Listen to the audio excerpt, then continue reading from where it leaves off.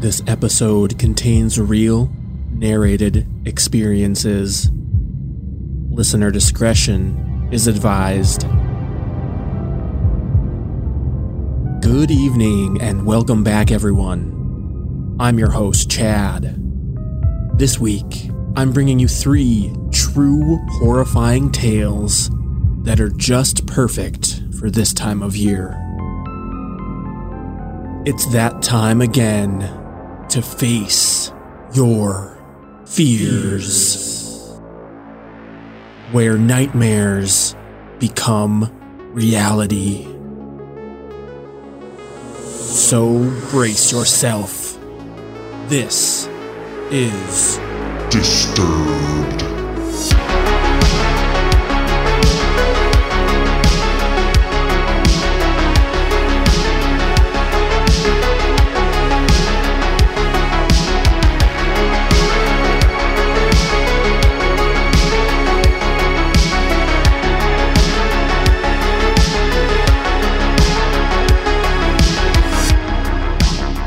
Recently, we've had an influx of new listeners. I'd like to welcome you all to the show, and thanks for listening.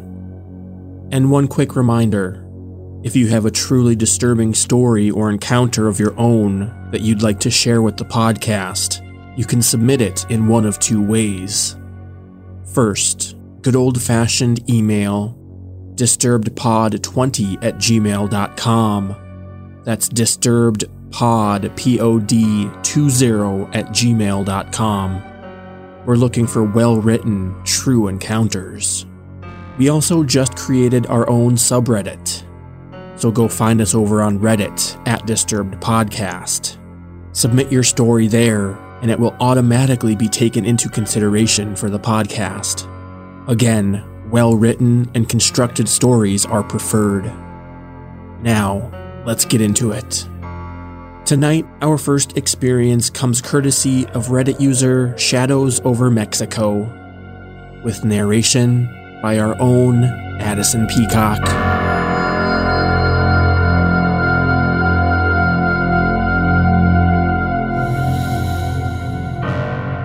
After binging about 12 hours straight of YouTube readings of this subreddit has my mind in a dark place, though I can't entirely blame it.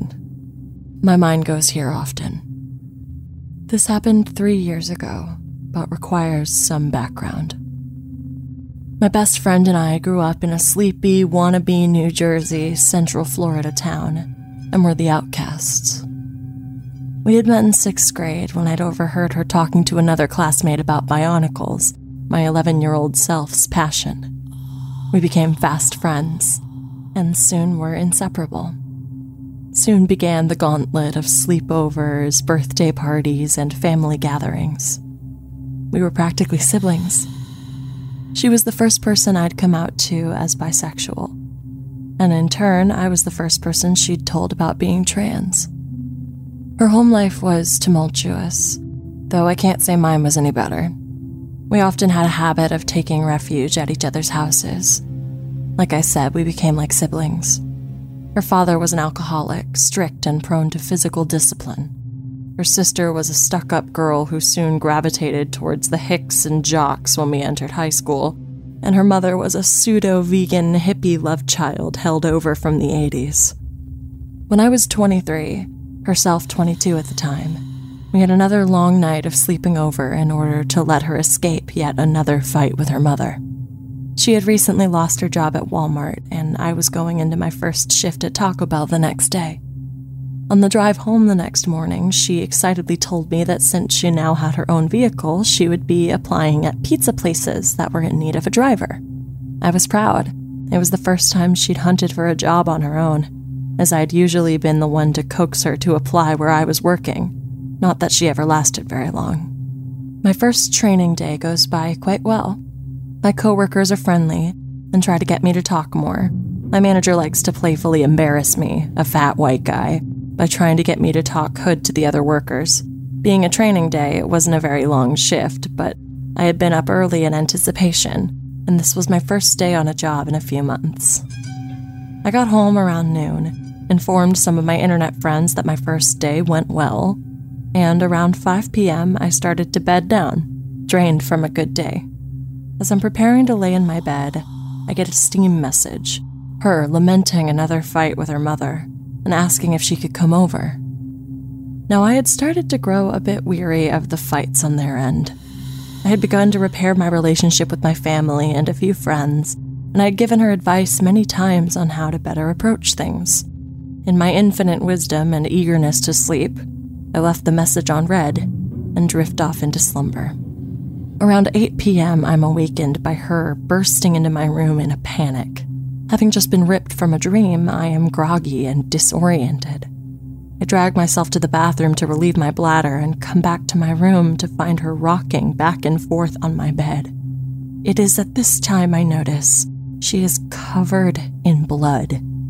So I ask what happened. She informs me that she just saw someone murder her mother with a knife. My mind goes blank. In the deepest parts of my mind, alarm bells start ringing. Isn't the rocking back and forth a little overdramatic? Why didn't she call the police? But this is my best friend. I've known her for over a decade, and we were the only two people in the world we could count on. I suppress it and go inform my sister and stepfather. My mother had passed the year prior, and it was roughly a month to the anniversary of her death. We were all in a dark place, antisocial as always. It was the only way we knew how to handle emotional issues. When I inform my family, they immediately go to the same place as I had, though they are far more vocal about it. I offer excuses I knew myself were flimsy and return to the room, phone in hand.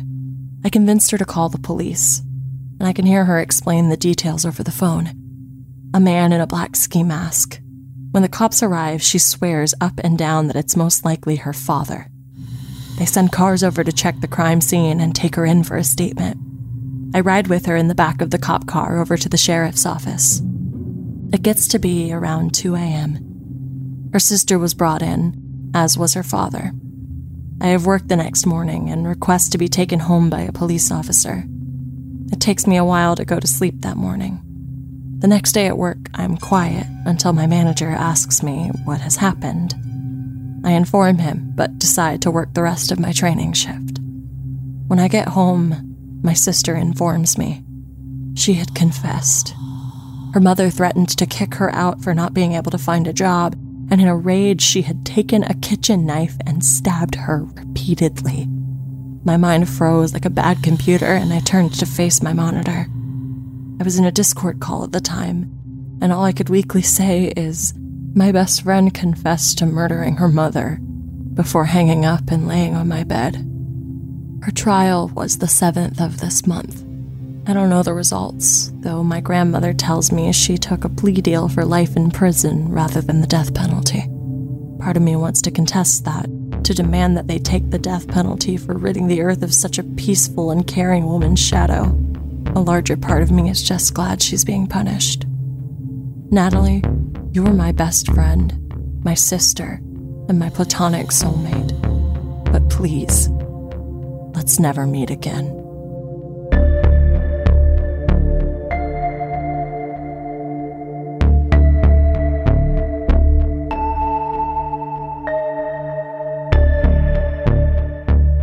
And now, it's time to give shout-outs to all of our brand new Patreon fan club members. Gina in Newfoundland, Canada. Emerald Jade in New Hampshire. Carissa in Colorado. Christopher McAllister in Portland, Oregon. Ismail in Ontario, California. Tanisha Regina in Landover, Maryland. Parker Jackson. Sergio Saucedo. And finally, Megan in Denver, Colorado. Thanks everyone for joining the Patreon fan club and supporting the show. All of them will now enjoy tons of awesome perks, including our bonus episodes of Disturbing Calls, available only to Patreon members. 4 bonus episodes are available right now to binge, along with our newest episode that dropped just days ago. If you're curious what else is included for Patreon members, or you want those bonus episodes along with many other perks, visit patreon.com/disturbedpodcast. That's patreon.com/disturbedpodcast, or find the link at the top of the show notes. And join for as little as $3 a month to start receiving your benefits today.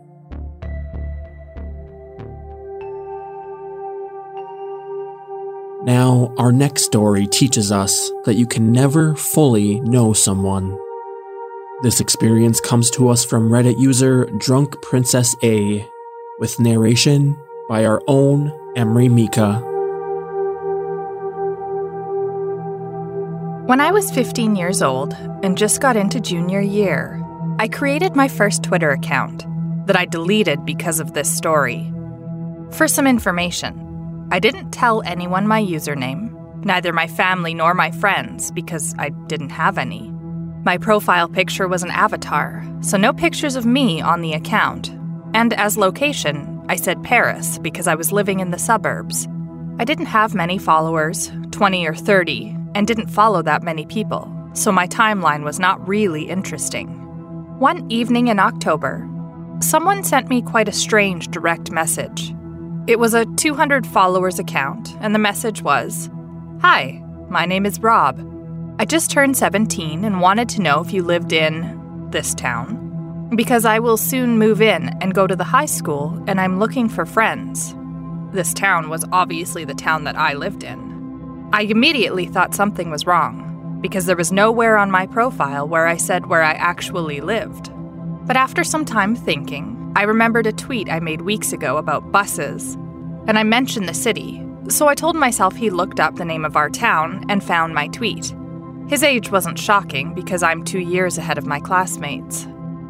I was bored, and as he was polite, I answered him. I told him I indeed lived in that town and go to high school there. The discussion was natural, and we talked a lot that night, mainly about high school, about the food at the cafeteria and the teachers, that kind of thing. But as it was getting very late, he tried to interpose some personal questions like, do you live far away from the school? In a house or in an apartment? Do you live with both your parents? There's 5 of you? You're not home alone, right? I never answered because it was way too shady for me, and unfortunately he didn't insist. Unfortunately, because if he did, I would probably have blocked him. The next day, same thing.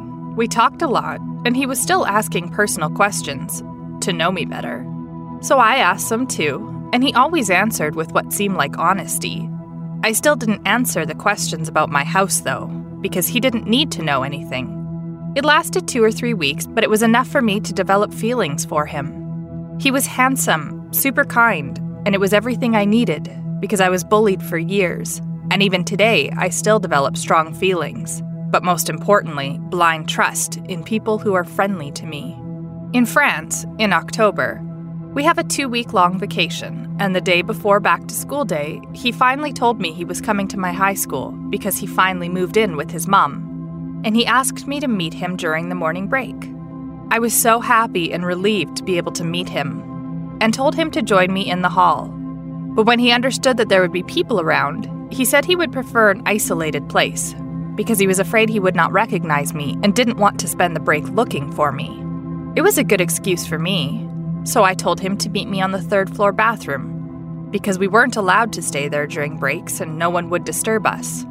In my head, even though it was a little bit creepy, I was still in the school, so nothing could happen to me. Next day, back to school day, I made myself pretty. I wore my best clothes, I counted down the minutes, and finally, when break time arrived, I ran to the bathroom and waited. And when he arrived, it was him. He wasn't catfishing. He looked quite like his profile picture, but I still noticed that he seemed a little bit older than he told me. I thought 20 years old instead of 17. We talked a lot, we got along well. I was so pleased, and at the end of the break, he asked me to go to the fast food place with him for lunch. I said no because I didn't have any money, and I always refuse for people to pay for me. It's a principle.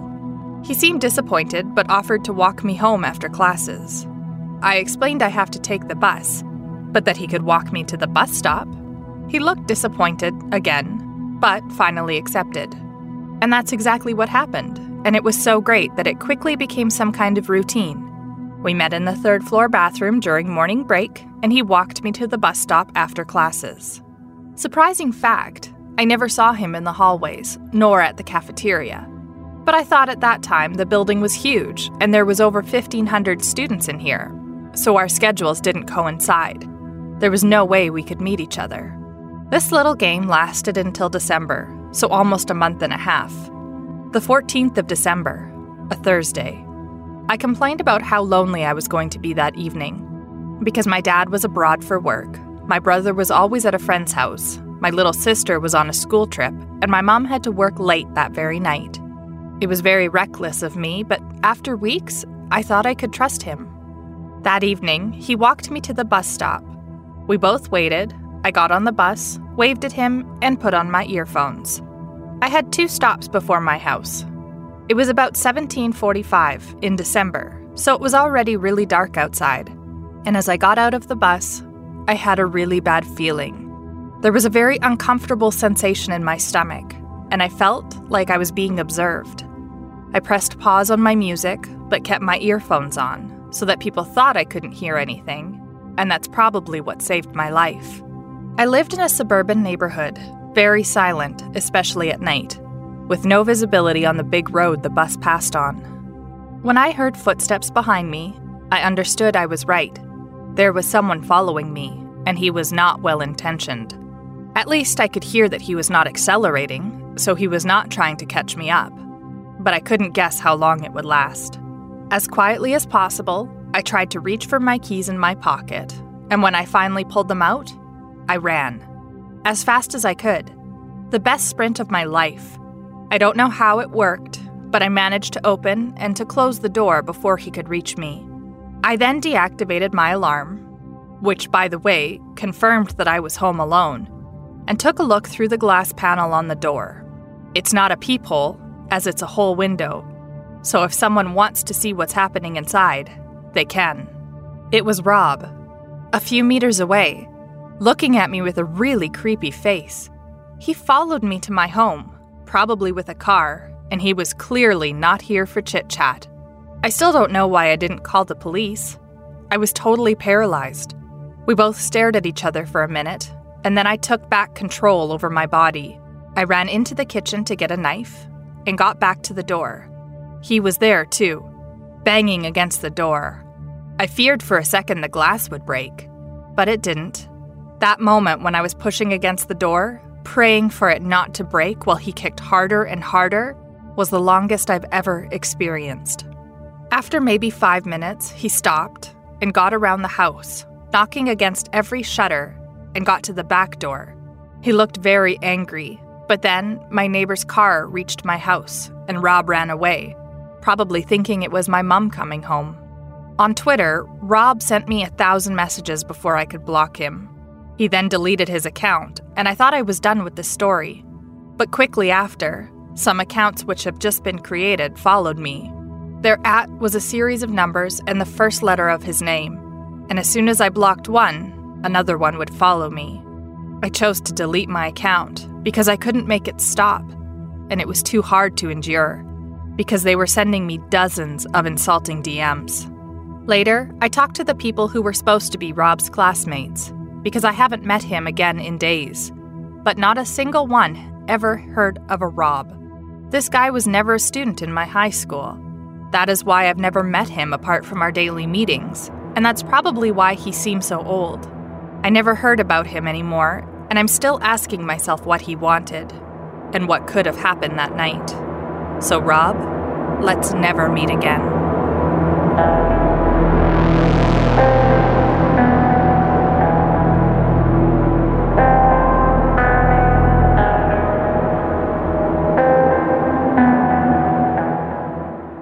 And here we are, approaching the tail end of this week's episode.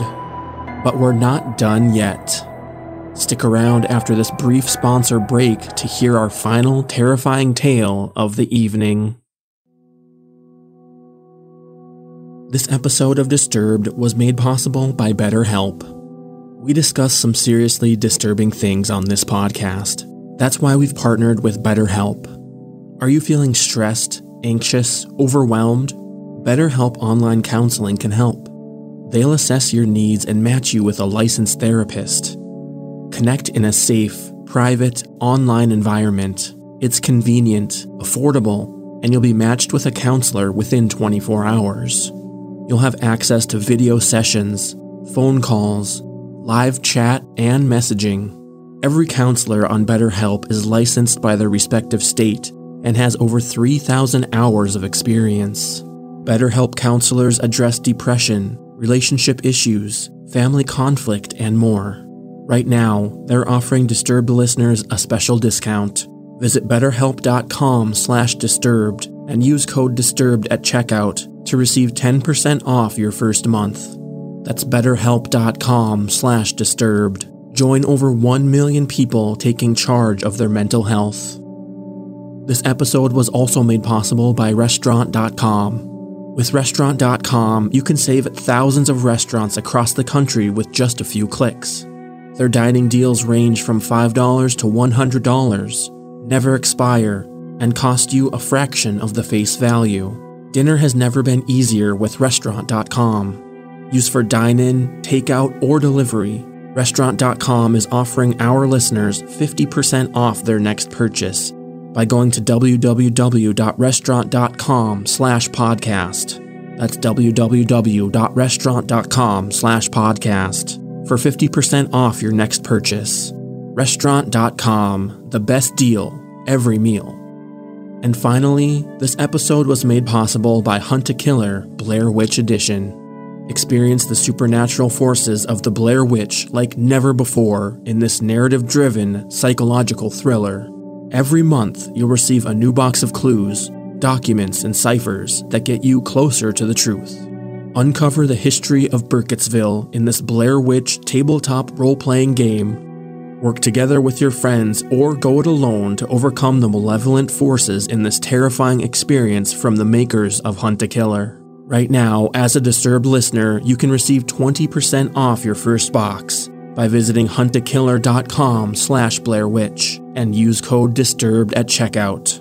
Again, that's huntakiller.com/BlairWitch and use code DISTURBED for 20% off your first box. And come find out why over 10,000 members can't get enough of the challenge and the thrill. My name is Bill Huffman, and I am a former Cleveland news producer, and I am now the host of the podcast, Who Killed?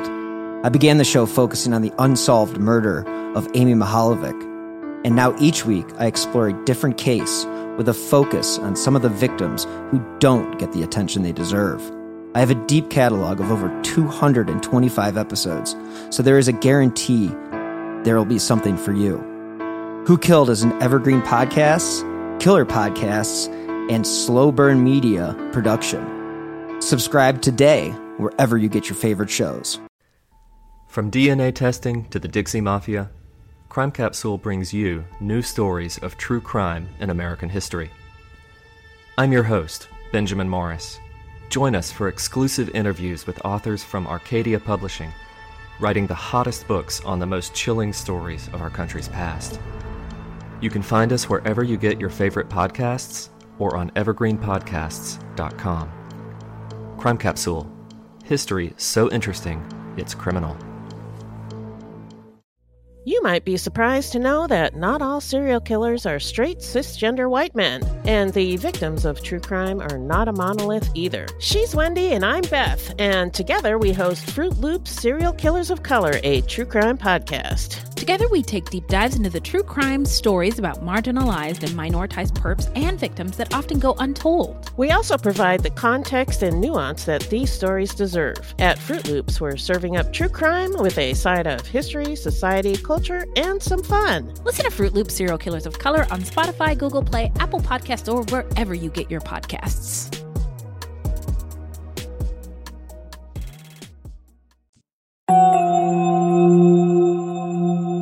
And with that, we've reached our final experience of the evening. Reddit user SnooPickles1731 was confronted with many people's worst fear, a home invasion in the middle of the night. And narrating this experience is new guest narrator Mike Fox. This story happened to me more than 10 years ago when I was still a student. It has a few graphic details of animal harm and graphic violence, so discretion is advised. Bit of a backstory. As with most students, I was always broke and had a few ventures apart from my part-time job to bring me extra money. One of them was house and pet sitting. I've always had a love for animals, so when this couple contacted me to ask to house sit for them for the last few days before they returned from their overseas trip, as the last sitter bailed on them and their 6-month-old golden retriever puppy would be alone, I jumped at the opportunity. The fact that they had promised to pay me the full 2-week fee for staying there less than a week just made it that more appealing. Little did I know how bad it would turn out. So I got the details, got the keys from the agent, and headed over to the house. It was already dark, as it was after 5 p.m. in early spring. I got to the house, which was a really nice place, but it bordered a not-so-good area that was still prone to crime. House break-ins, robberies, etc. It didn't bother me much, because nothing will happen to me, young and naive. The first 4 nights went without a hitch. Watching movies, chilling in the jacuzzi, and just generally enjoying myself. The owners would have returned on the 5th day. Fairly late at night, I went over to check on the dog, as I got a call from them at about 10 p.m. saying their flight got delayed. They're going to stay in a hotel and do the 3.5-hour drive back the following morning, and asked if I could sleep there again that night, which was fine. Already was there. I had my overnight bag still in my car, so I called my dad to let him know the plans because I was still staying with my parents, and he specifically asked what the address was. Now, I normally didn't give him details like that because I was old enough to look after myself. I still believe to this day that probably saved my life. Eventually got to bed about 1 a.m., and it felt like I have only slept 5 minutes when I was awoken to a window breaking, and I could hear movement and what sounded like footsteps running down the hallway. The first thing I did was grab my phone and hit redial. Thanks to my old Motorola phone, redialing was as simple as just pressing one button. Since my dad was the last number that I had called, I was hoping that he woke up from the call. I then dropped my phone in between the headboard and the mattress in case my dad picks up that he can hear what is going on. I'd barely done that when the first guy stormed through the bedroom door. I could see his silhouette and he had a knife in his hand. When he saw me, he raised it and came right at me. Now, one thing to those that are unfamiliar with South Africa and their crime is that robberies and house invasions usually are very brutal and violent. People get murdered or tortured if they retaliate in the slightest or not cooperate with the robbers. Out of instinct, I raised my legs back when he came in at me, and when he came within reach, I kicked both legs out as hard as I can. Now, I'm not a small guy. I'm 6'3", and at that stage I weighed about 220 pounds, and I was fit and strong. My time not spent in the university or work was at the gym. I could do an easy 250-pound bench, 350-pound squat. When I kicked and made contact with the guy, he completely lifted off the ground and shot into the wall. And luckily, the knife shot out of his hand as well. Before he got the chance to get up, I was on top of him, driving my knee into his face and in return his head into the wall. I knew that my life depended on it, so I put in some extra force. The guy dropped like a sack of potatoes. But before I could get up, I heard the sound of a pistol cock, and I froze. It felt like all the blood drained from my body, and I became just numb. I remember the only thing that went through my head was that if he shot me, that I would rather die than be disabled or dependent on other people that would have to take care of me. He stood like that with the pistol against my head for what felt like hours, but it was probably less than 10 seconds. I didn't move, and he eventually said in very broken English to get on the bed, face down. I panicked, but thought if he wanted to shoot me that he already would have done so. So I did as he said. He threw a blanket over me, and I turned into the fetal position with my back against the wall, just so if they wanted to stab me, I at least had my hands and arms and legs in front to protect my body. Now by that time I'd forgotten that I'd called my dad, and the guy that I had kneed was still down. I heard a third guy come into the room, and I could hear what sounded like Portuguese to me. I couldn't understand what they said, but I recognized it as we used to go to Mozambique on holiday a lot, and that's the main language they spoke there. Now one guy tried to get the guy that I put down off the ground, while the other started to ransack the house, shoving valuables into a big bag. It was about at this time I heard tires screeching in a car approaching that sounded like Mach 1 speed. The car skidded to a halt right in front of the gate. I heard someone scream, and it was my dad. The three inside the house panicked and ran out the back door, and I tried to jump the fence. My dad opened fire, shooting in their general direction. Now I know my dad missed it on purpose because if he wanted to shoot them, he would, as he was not one of but the best shots that I know. And I'm not just saying that because he's my dad. He's an ex-Army Special Forces, represented SA in the Clay Pigeon World Championships a couple of years, has various regional pistol and rifle championship titles, and is a gunsmith by occupation. I've seen him hit golf balls at 50 meters with his pistol. Politics and the racial situation in the country would have had him in big trouble had he hit one of them. I grabbed the house keys and pressed the gate remote, and my dad called the police while he came in. I met him at the front door, and we walked out to the car to wait there for the police. It took them over an hour to get there, some excuse of no vehicle available. By that time, I had calmed down, started to look for the dog. I couldn't find her anywhere. I grabbed a flashlight from my dad and started scanning the surrounding yard. As I got to the corner, I could see her laying on the ground. I got to her and saw that she was dead. Later autopsies revealed she was poisoned, and the police found pieces of meat laced with poison near the fence. Poisoning is pretty standard practice in my country for dealing with dogs at a house or area that is targeted for a break-in or robbery. I was fuming and so sad. The police were also pretty useless and had a don't-give-a-shit attitude and barely took our statements.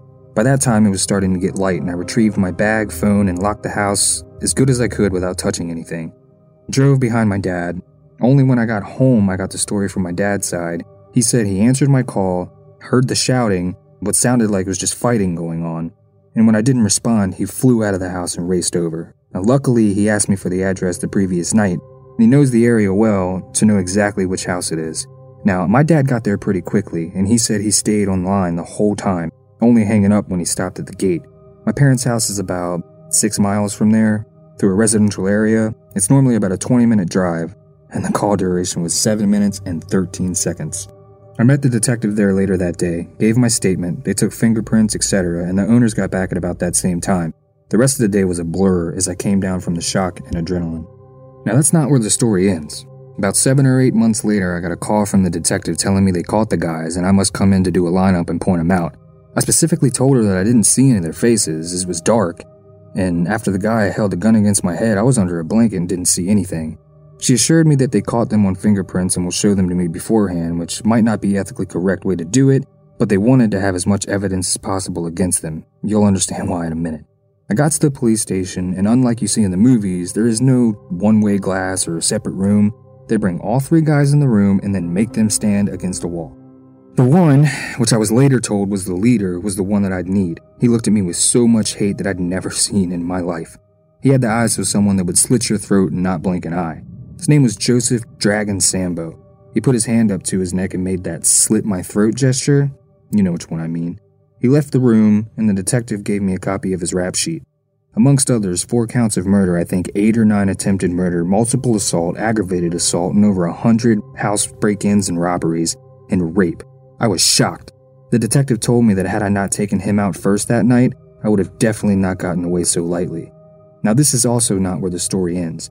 3 days later, I got another call from the detective saying that I should be careful as he had escaped from custody and they have not caught him yet. I wasn't worried too much as the robbery wasn't at my house and I'd changed cars, so he probably couldn't find me. Also, I got my firearm license and carried my pistol on me 24/7. I didn't hear anything after that until about 2 years later when I saw the detective in the grocery shop. We started talking about the case and she told me that he was killed during a home invasion. He broke into the wrong house and the owner was waiting for him, pistol in hand. Shot him once in the stomach and once in the neck. And thanks to the slow response time of emergency services and police, he bled out on the guy's living room floor, ridding society of that piece of human garbage. I want to add a bit of info to this. All 3 that were caught were Mozambican nationals, undocumented and no fingerprints or ID in the system, essentially illegal immigrants. And it's of opinion in South Africa that more than 70% of all violent crime is done by illegal immigrants, mainly Mozambican, Zimbabwean, and Nigerian descent. It makes it fairly easy because none of those countries have extradition to South Africa, so it gets too hot, they just flee back over the border and nothing can be done to them. This whole ordeal has made me more vigilant, heightened my situational awareness, and made me a little paranoid to double and triple check all doors and locks, etc. Thanks to my heightened situational awareness has also allowed me to remove myself from a few potential dangerous situations in years after the incident, but it has also robbed me of my peace of mind. I've since migrated to a safer country, but I will still sometimes wake up at night if I hear a noise. So to keep up with tradition, Joseph, we will never meet again, as you have passed. But to his cronies or anyone else that wants to try something similar, please do pay me a visit. I will arrange your swift departure and reunion with Joseph in hell. Oh, and Joseph, I hope you died in agony for poisoning Daisy.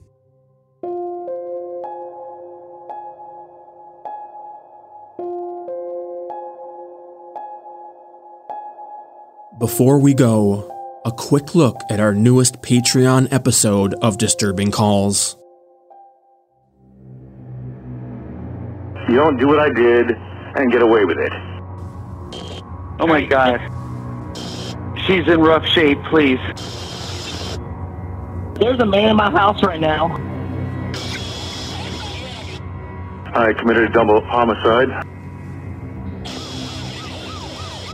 I'm gonna go to jail, though. I did this.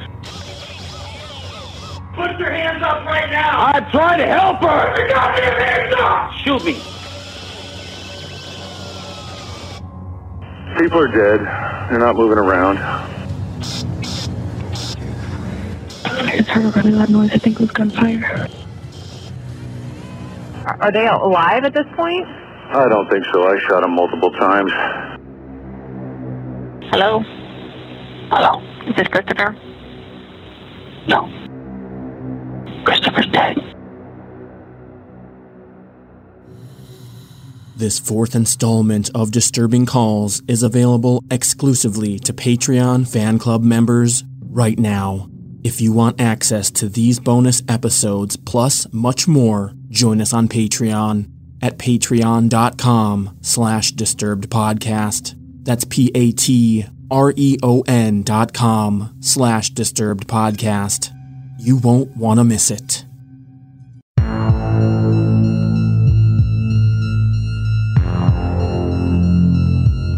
This episode of Disturbed was mixed and produced by yours truly.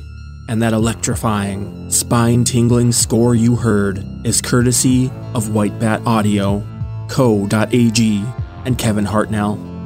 Special thanks to all the contributing narrators and submitters of these stories. You'll find all the relevant links in the show notes. And don't forget to submit your own story by emailing disturbedpod20@gmail.com or through our subreddit, Disturbed Podcast. Thanks for listening. We'll be back next week with a very special Halloween episode. And stay safe out there, y'all.